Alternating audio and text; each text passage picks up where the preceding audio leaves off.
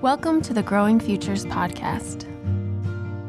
The story of place is composed of its past, the present day, and future which it evolves into. What role do humans play in that story? How have we changed landscapes over time?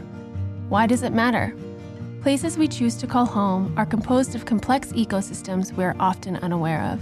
The ecosystems and interconnectedness of our lives contributes to the broader ecosystems of our communities and even our state, our region, our nation, and planet.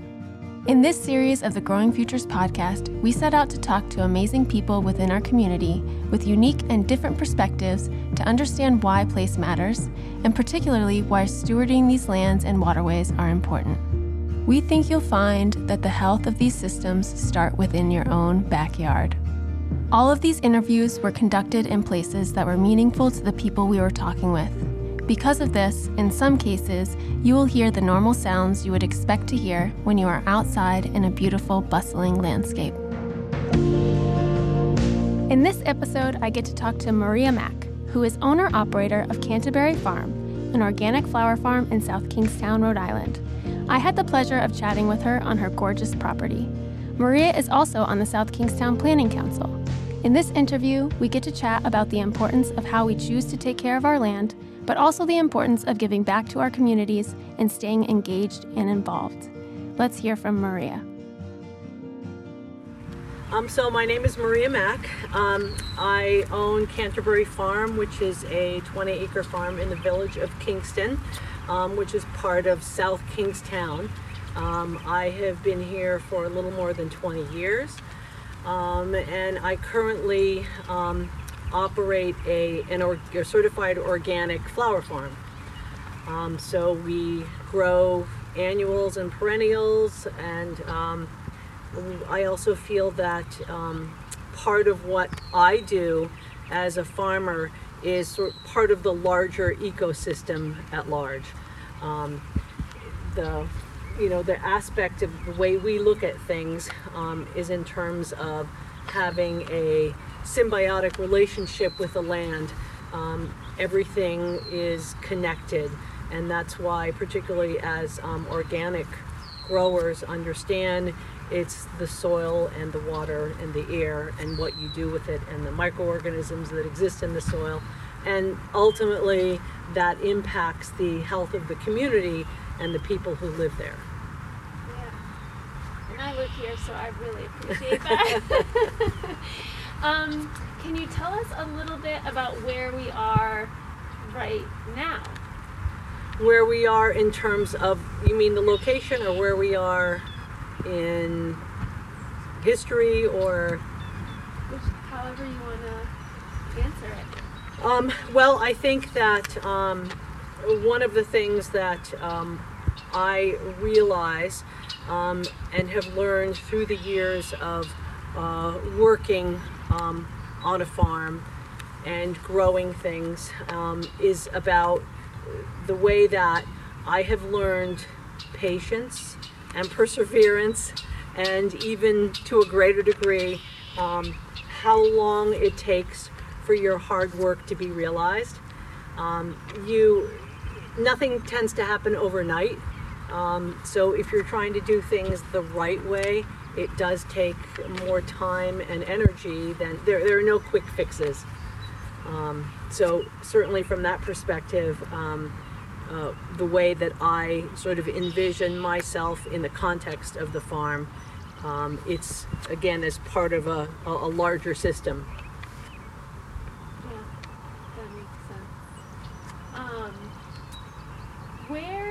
So you said you grow annuals, perennials. How are you getting these flowers out into the world? Are you selling to nurseries? Are you selling direct to customers? Like, where can I buy your flowers? So right now I'm selling direct to customers. I do some wholesaling, but primarily focused on subscription CSA kind of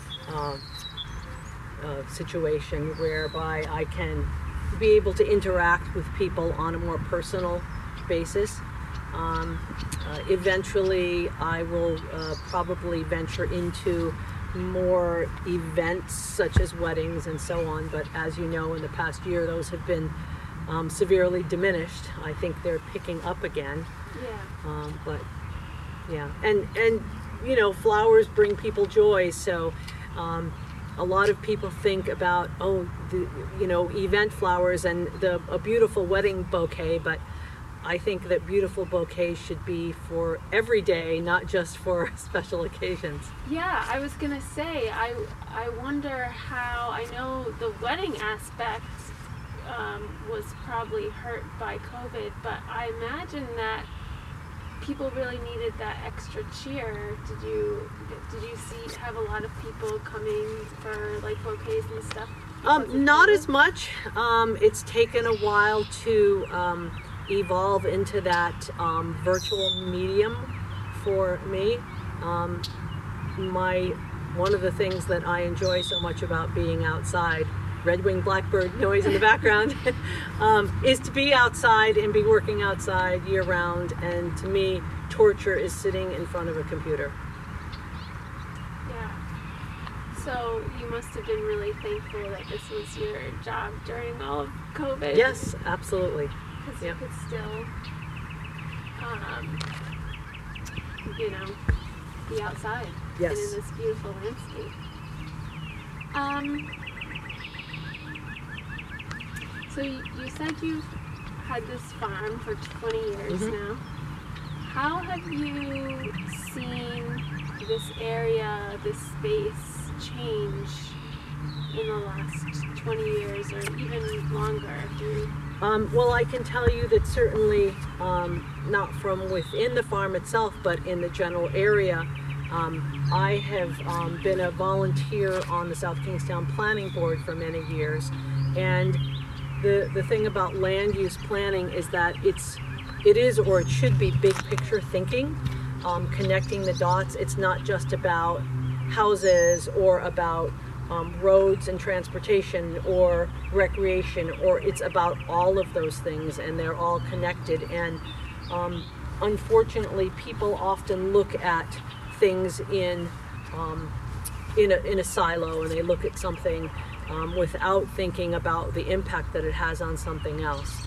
And so that looking at that bigger picture systems thinking is really what land use planning should be, because whatever you do on the land impacts the water, it impacts your neighbors, and trying to think in terms of community and cause and effect is a really important way to think.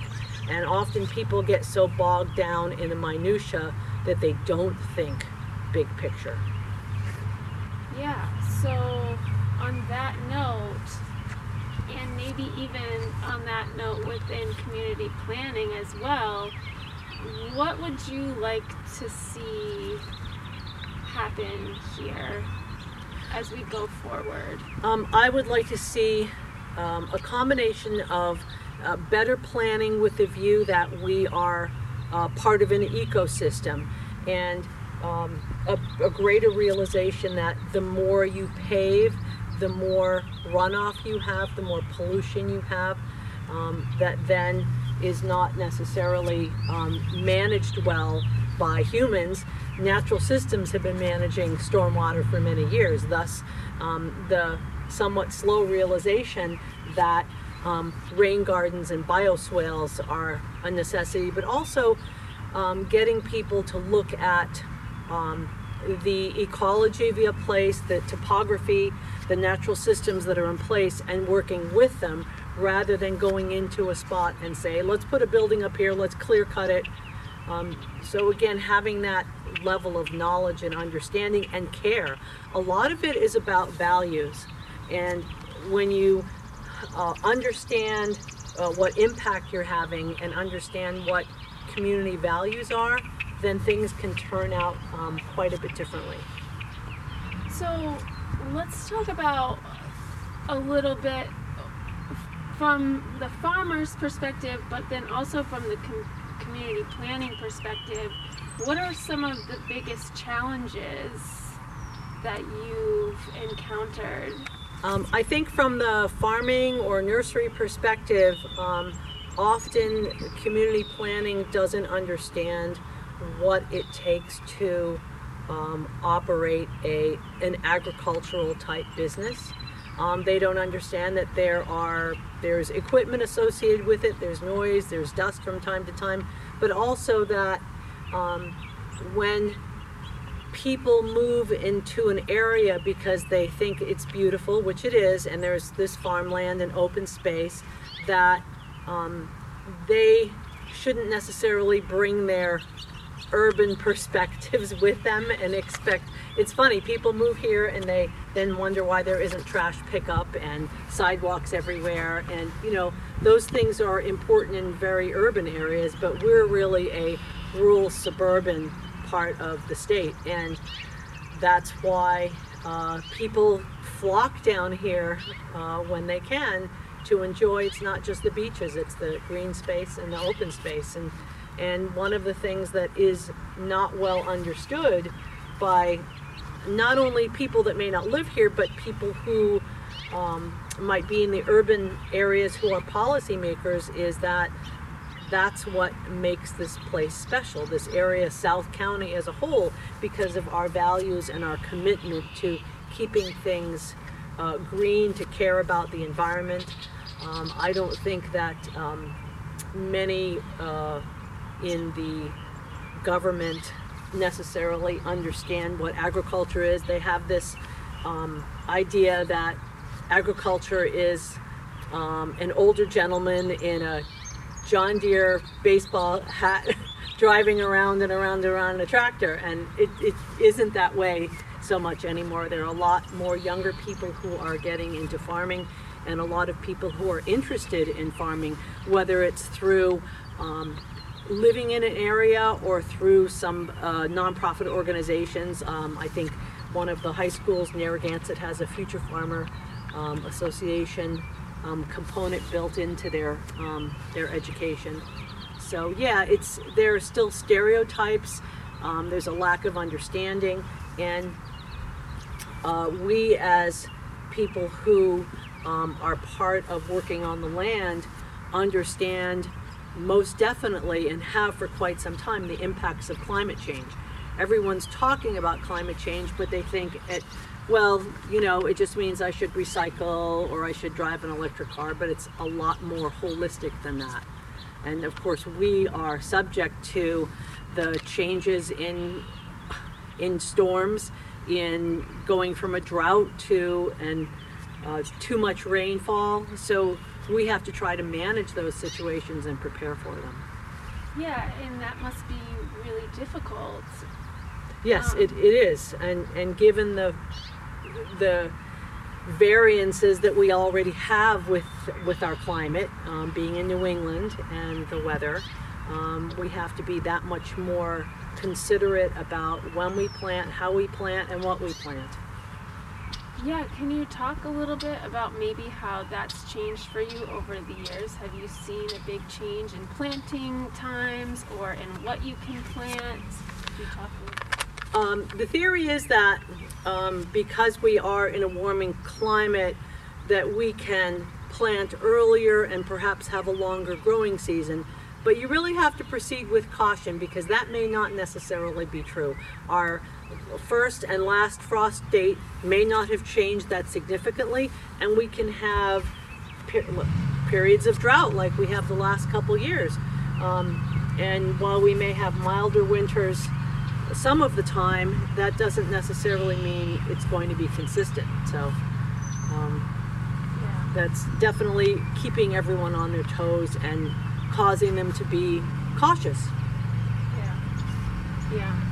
I know, I've only lived here for about six and a half years now, and just in that short period of time, the range in temperatures and weather and what I've experienced winter to be like have been so different every year. This past year was like freezing, and then the years before that we had like 60 and 70 degree weather in December. And I was like, oh, this isn't bad. Like I can handle that. Yep. So I can imagine, as someone who is depending on, certain times of the year for their business and managing those types of changes, it must be Right, really managing difficult. expectations and harvest time, and particularly with flowers, having something bloom a month earlier than you expect. I mean, we just had Mother's Day last weekend, and I had tulips and a narcissus that bloomed much earlier than I had expected.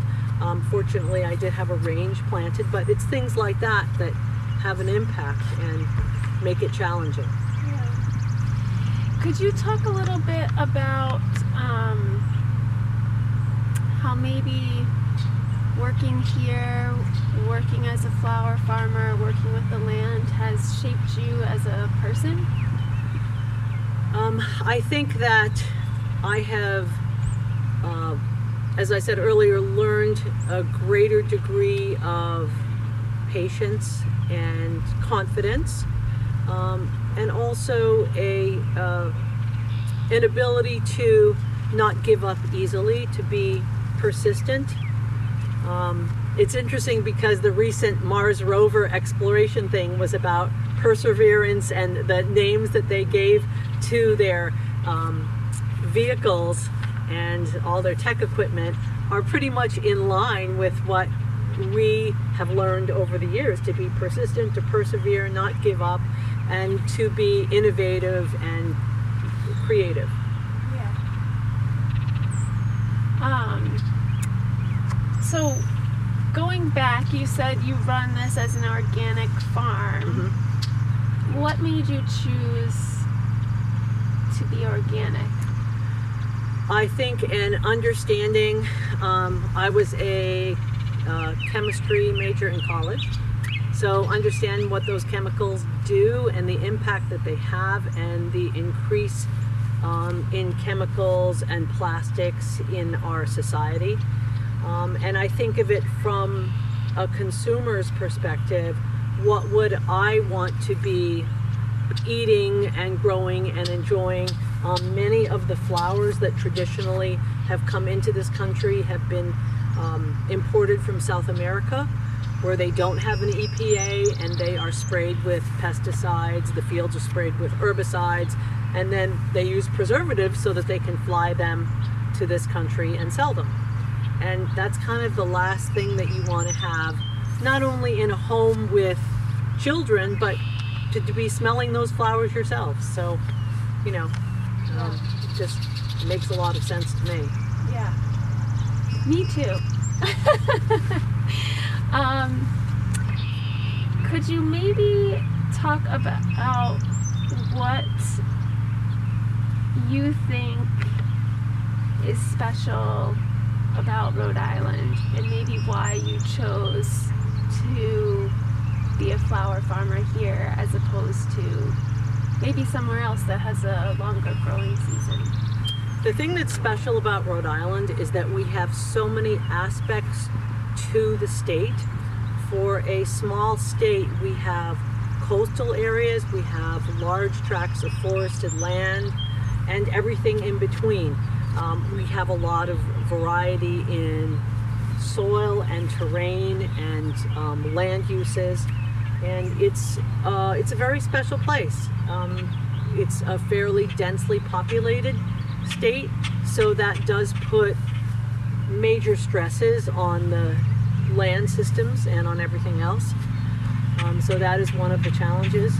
And I'm sure you've heard the old, particularly in South County, the attitude that people don't like to drive very far because they're in Rhode Island, and there's an expression about going north of the tower, meaning the Hannah Robinson Tower on Route 1, because you would have to pack a lunch if you had to go north of the tower. So it's that sort of funny attitude that is somewhat endearing within the state. I think that jumps me to my next question, which is becoming one of my favorite questions to ask because the answers are so different. So when I say the word abundance, what does that make you think of? To me, abundance is synonymous with health and community, because in order to be healthy, in order to have a healthy community, a healthy farm, a healthy existence, you need to be able to have things that are functioning well, meaning the ecosystem and how it functions as an ecosystem. So clean water, clean air, healthy soil, healthy plants, healthy people, healthy animals, it all makes sense.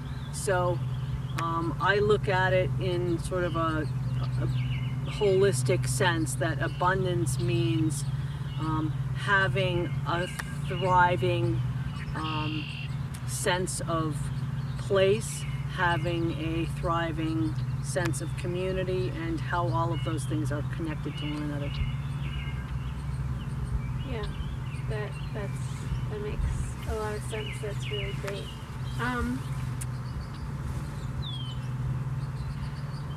So our organization represents a lot of companies that do work in the green industry, and a lot of that has to do with private lands and people's yards and landscapes. Mm-hmm. Could you talk about why you personally think it's important, or if you think it's important, what the residential homeowner does on their property? It's hugely important because one property is connected to the other, and largely the biggest challenge is one of education. Educating people as to why they might want to plant certain species, why they want to manage invasives, why they want to have their soil healthy, why they need to maintain their yard, their plantings, their whatever they have for gardens, because not only does it make that area healthier, but it makes the people that live there happier as well. But education is a huge component of what we all need to do when working with others. Is there anything here on the farm that feels really special to you that you'd like to talk about that we haven't had a chance to talk about yet? I think probably this is a historic farm. It goes back to the early 1800s. The barn is particularly historic. It's a post and beam barn. I use it as my floral studio, and the gardens adjacent to it I feel are part of the barn. It's where I spend a lot of time prior with animals and currently with plants, and it's just a different kind of, in a way it's like stepping back in history when you go into the barn. So to me that's the special place on the property.